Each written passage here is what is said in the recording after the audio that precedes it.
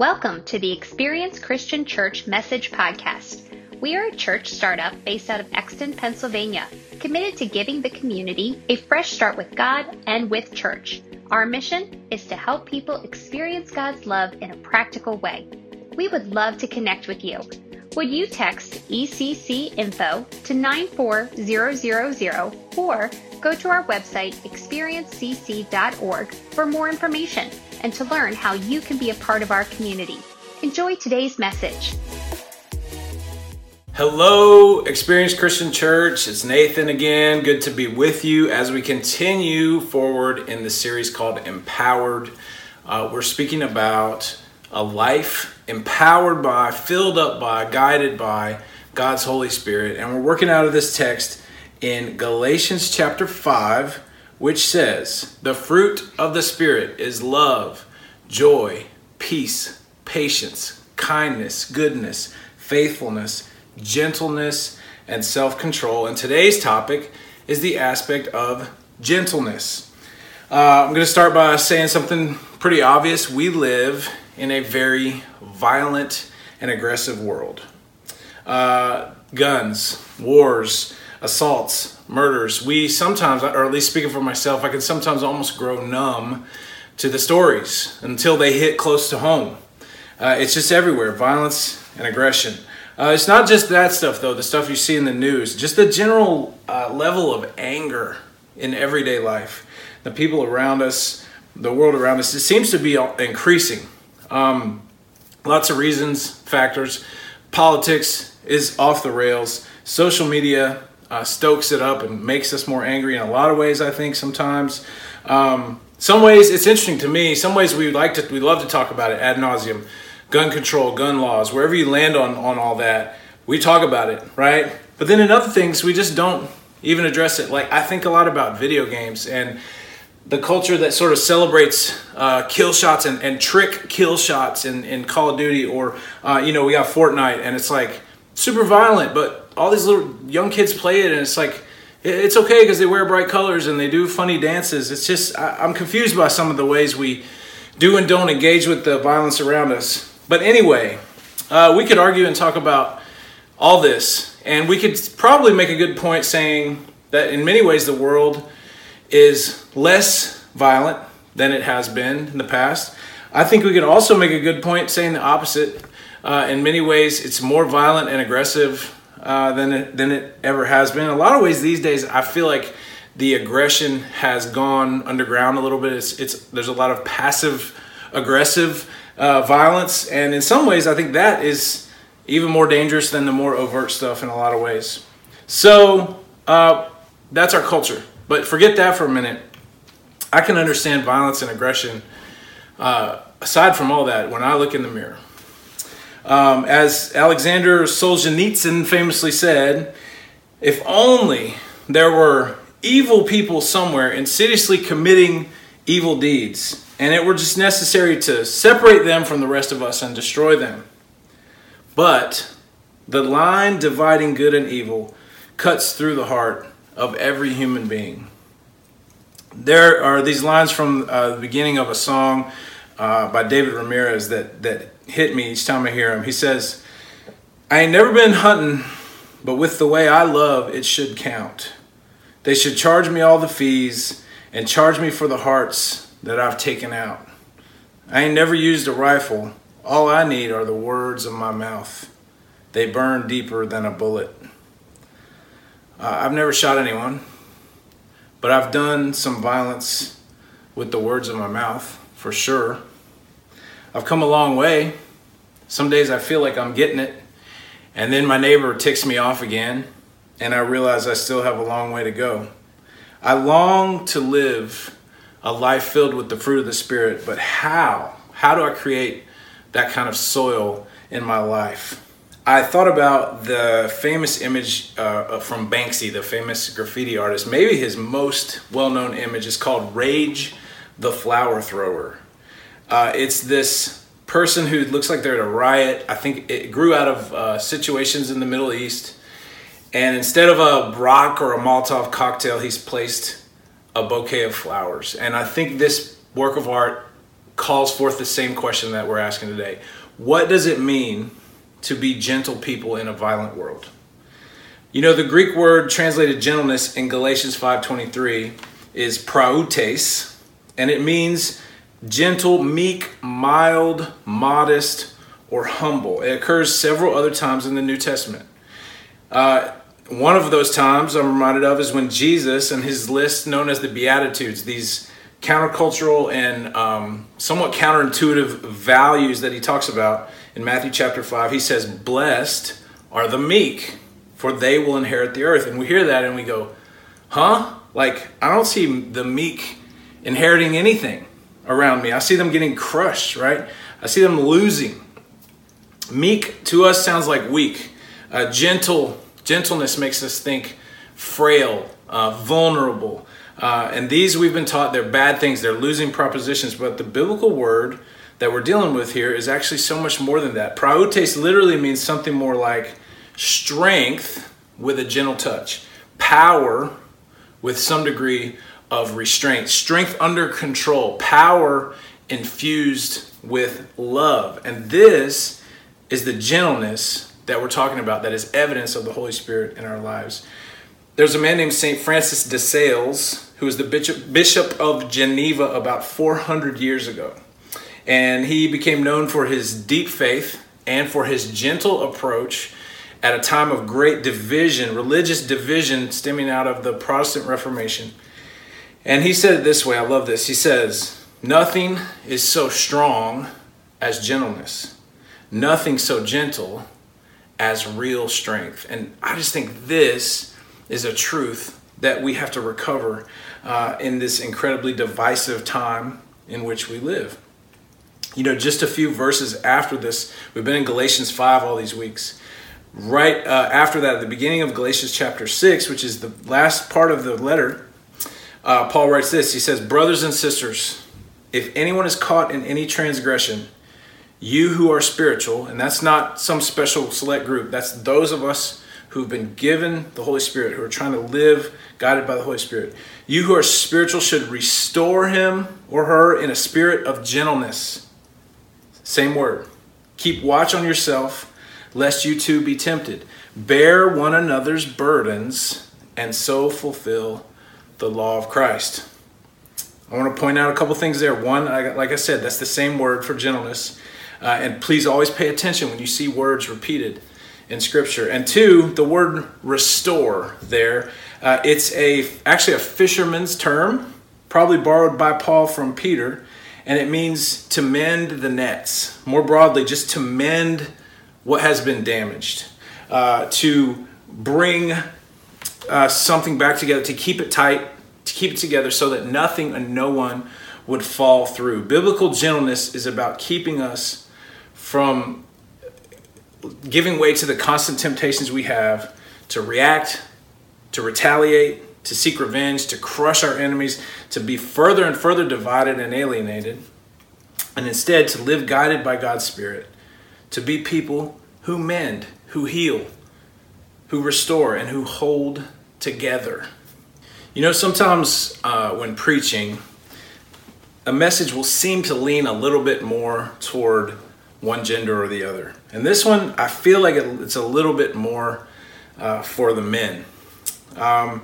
It's a little bit of a generalization, but on the whole, I feel like gentleness comes more naturally to the female gender a lot of times. Maybe I'm wrong, and I do believe it's really true nowadays. I see a lot of these same behaviors being encouraged and nurtured in women. Aggressiveness, powering up, women in ways that only men were in the past, being encouraged to be tough, strong, ruthless, aggressive. And for right or wrong, we could go off on a great debate about all that. We won't right now. But for me, I was just thinking about how I've had so many wonderful examples throughout my life of gentleness from women. So many I could name. But it's interesting, as I was reflecting and praying about this message, the examples that were really coming to my mind were all men. Perhaps, I think, because when found there, it's even more stark. It's a little bit unexpected and refreshing, and teaches us something. I thought about my dad, My dad and his two brothers, actually, my Uncle Bert and my Uncle Bill. My dad is a God's guy. He's a manly man and all that, and yet he's always been a gentle soul. And he taught me better than I learned about what real strength looks like. And all three of these men, the McDade guys, they each had a really big impact on my life in different ways, and each of them in their way showed me how to, not only how to be a gentleman, how to treat a lady, how to be a good neighbor, but also how to be a gentle man. And this is the truth that is not, in contrast to a lot of other messages that I received growing up, some kind of contradiction, that it holds together to be a gentle man. I thought of also immediately of a guy named Brennan Manning, an author, a pastor, an alcoholic. I heard him speak in college and began to read some of his books, and he loves to talk a lot about the tenderness of God, and we can see that as a synonym here for the gentleness that we're talking about. If you have never read Abba's Child or The Ragamuffin Gospel by Brennan Manning, I cannot recommend them highly enough on this topic. In fact, as interesting as I was reading a little more about Brennan Manning's history, I learned the very first book he ever wrote was actually entitled Gentle Revolutionaries. I didn't know that. Listen to this quote. He said, "Live in the wisdom of accepted tenderness. Tenderness awakens within the security of knowing we are thoroughly and sincerely liked by someone. Scripture suggests that the essence of the divine nature is compassion, and that the heart of God is defined by tenderness." Someone else I thought of immediately on this topic was a man named Henry Nouwen. He was a Dutch Roman Catholic priest. He gives us the concept of the wounded healer, and another concept that has really impacted me a lot in recent years, the concept of downward mobility. Listen to this quote by him. He says, "Once in a while we meet a gentle person. Gentleness is a virtue hard to find in a society that admires toughness and roughness. We are encouraged to get things done and get them done fast, even when people get hurt in the process. Success, accomplishment, and productivity count, but the cost is high. There is no place for gentleness in such a milieu." And let me just interject, the most tragic thing is when this is true within the church. Back to the words of Nouwen, he says, "Gentle is the one who does not break the crushed reed or snuff the faltering wick." Those are Jesus' words from Matthew 12. "Gentle is the one who is attentive to the strengths and weaknesses of the other and enjoys being together more than accomplishing something. A gentle person treads lightly, listens carefully, looks tenderly, and touches with reverence. A gentle person knows that true growth requires nurture, not force." Let's dress ourselves with gentleness, he says. In our tough and often unbending world, our gentleness can be a vivid reminder of the presence of God among us. Another person that immediately came to mind for me was Fred Rogers, Mr. Rogers. I grew up on He-Man, G.I. Joe, cop shows, cowboy movies, war movies, and I thank God that I also grew up on Mr. Rogers. If you've not yet seen Won't You Be My Neighbor, the 2018 documentary, and A Beautiful Day in the Neighborhood, the 2019 Tom Hanks film, please do. And it's actually a commitment of mine to watch those two at least once every year. Just such an amazing, real example of gentleness in this world. And P.S., if you got little kids, Mr. Rogers' teachings live on in Daniel Tiger's neighborhood, which we also love in our family. And of course, the greatest example, the one behind and inspiring all these others that I've mentioned, is Jesus. And I'm just going to read a longer section here from the book we've been referencing a lot in this series, Life on the Vine by Dr. Phil Kinnison. He says it better than I ever could. Listen to this. "The God who is revealed in Jesus Christ is not weak, even if that God does not exercise power the way we tend to. God reveals the divine character most clearly in Jesus Christ, whose life is characterized not by the exercise of brute force, power, coercion, but by self-sacrificing love. For those of us accustomed to thinking of God as the power guy, this may be the most surprising feature of the God we encounter in Christ. When John, in the book of Revelation, looks for the conquering lion who can open the scroll and its 7 seals, he instead sees a lamb. The lion is the lamb, and the way of the lamb is the way of the cross. Yet such surprises are not limited to the closing chapters of the Christian story. When we look for a king born of royalty, we find instead a baby wrapped in strips of cloth lying in a manger, born to a peasant girl of no account. When Jesus' time has come to begin his ministry and we look for him to put John the Baptizer in his place, we find instead a Jesus who humbly approaches John in order to be baptized by him. When we look to Jesus to take the world by storm and to win over those who have power, influence, and prestige in order to advance his kingdom more efficiently, we find instead an itinerant preacher and healer who spends much of his time with the weak and outcast of society, children, lepers, prostitutes, and tax collectors. When we see Jesus rejected by the Samaritans, we look for him to do what his disciples wanted done, to rain down fire upon them, but instead he rebukes us.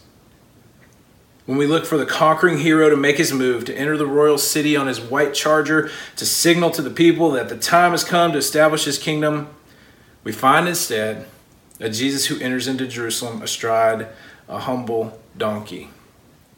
When we gather with him for the last time in that upper room, expecting to get our marching orders and to honor him by pledging our allegiance to him, we find instead that he honors us by washing our feet and calling us his friends. When Jesus is arrested and taken before the authorities, we look for him to set those authorities straight, to proclaim proudly and defiantly that he's God's anointed one, and instead we find him strangely silent, showing no need to justify himself. When we look for a deliverer who will crush the opposition by superior force, we find instead a servant Messiah who allows himself to be crushed and bruised for us. What kind of God is this? We are often tempted to think these details as little more than the frame around the picture we call Jesus' life. The picture itself, not the frame, is what is important, we tell ourselves. And because we assume that God is mostly about power and control, we construct a picture of Jesus out of those parts of the narrative that fit our assumptions. The miracles, the stinging rebukes of the religious authorities, the triumphant resurrection. Yet, what if the surprising details mentioned above are not part of the frame, but integral to the picture itself? What if these details reveal something about the very character of God? Continuing with some of the wisdom from Dr. Kennison, I'm just going to offer a few challenges, applications, thoughts for you to work on, to take out of this. First, he says, one thing we can do is reflect on the lives of those people you know whom you regard as gentle and humble. As I have had the opportunity to do preparing for this. If you don't have any, if you can't think of anyone in your life like that, one, I'm so sorry. And two, borrow some of mine, some of the ones I listed, read those books, and please start with Jesus. He is available to all of us. Next, Dr. Kennison says, begin now to make a habit of praying for people who misunderstand, disappoint, irritate, and attack you. This is not easy. But I'm telling you, it is one of the most game-changing things you can do in your life, is to pray for your enemies.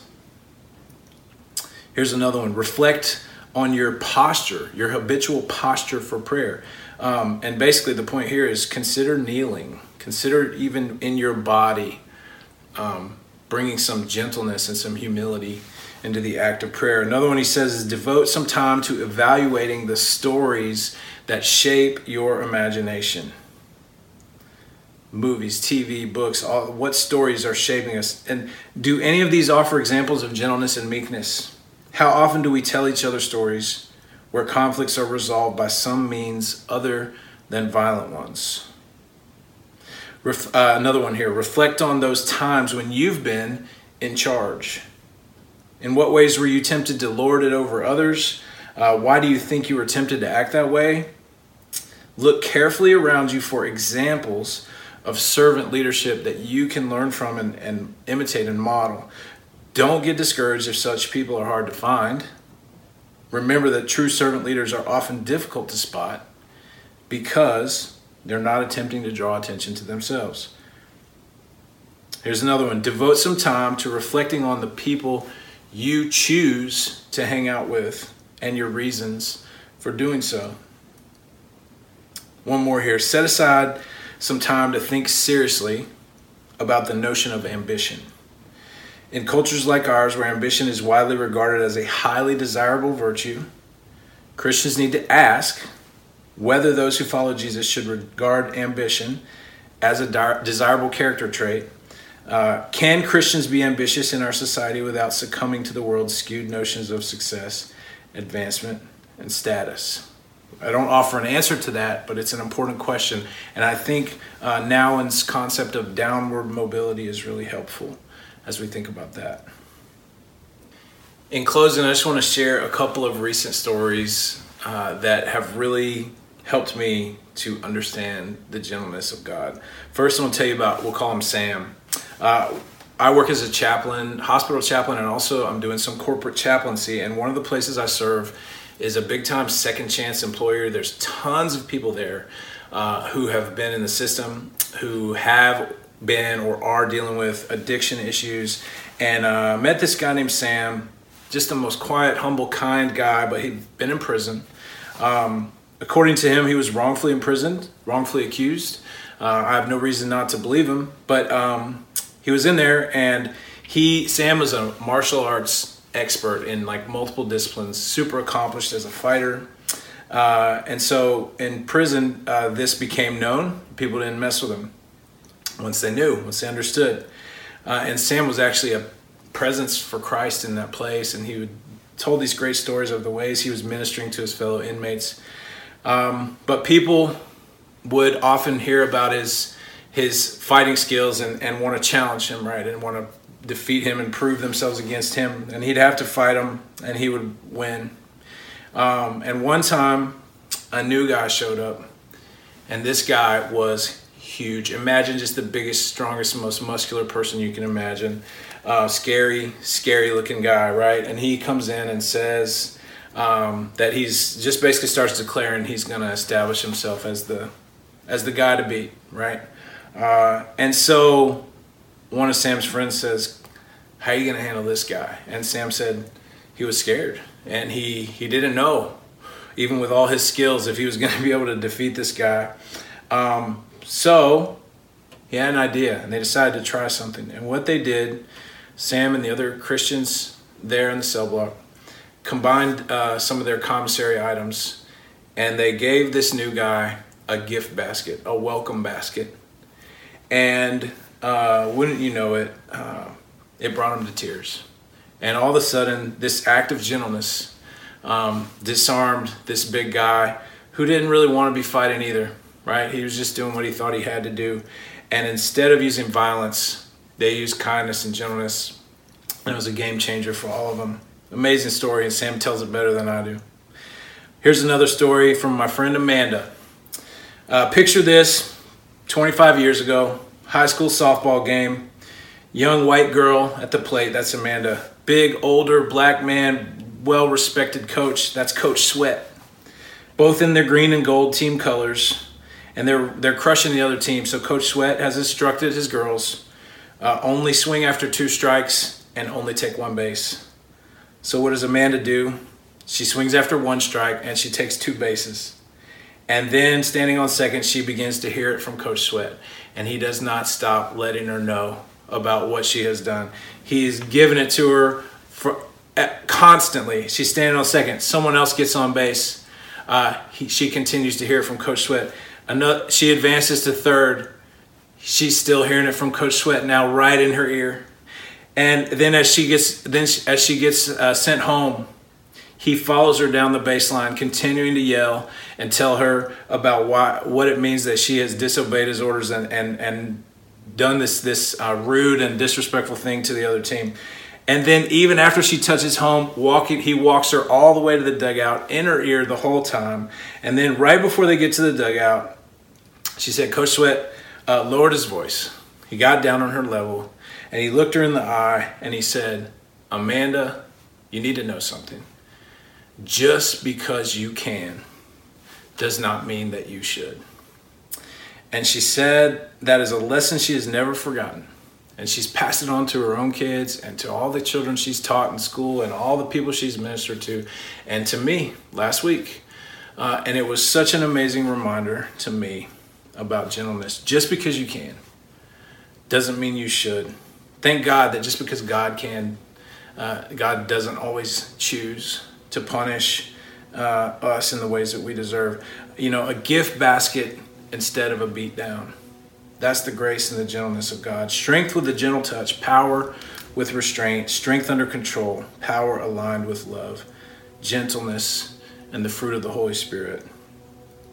Join me, if you would, in a closing prayer, which I've adapted from a quote on gentleness by pastor and author Max Lucado. Let's pray. Almighty God, help us to continually choose gentleness. Remind us again and again that nothing is truly won by force. Help us to choose to be gentle. If we raise our voices, may it be only in praise.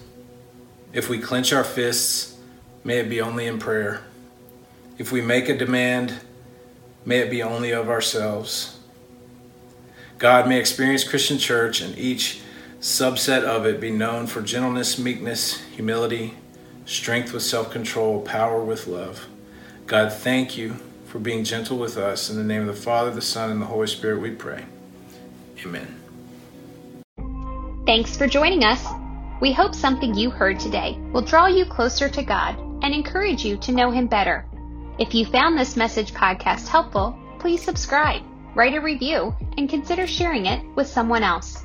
If there is anything we can do for you, a question we could talk through with you, a prayer we could say on your behalf, or a need you have, please don't hesitate to let us know. We are better together. Please connect with us soon. Take care.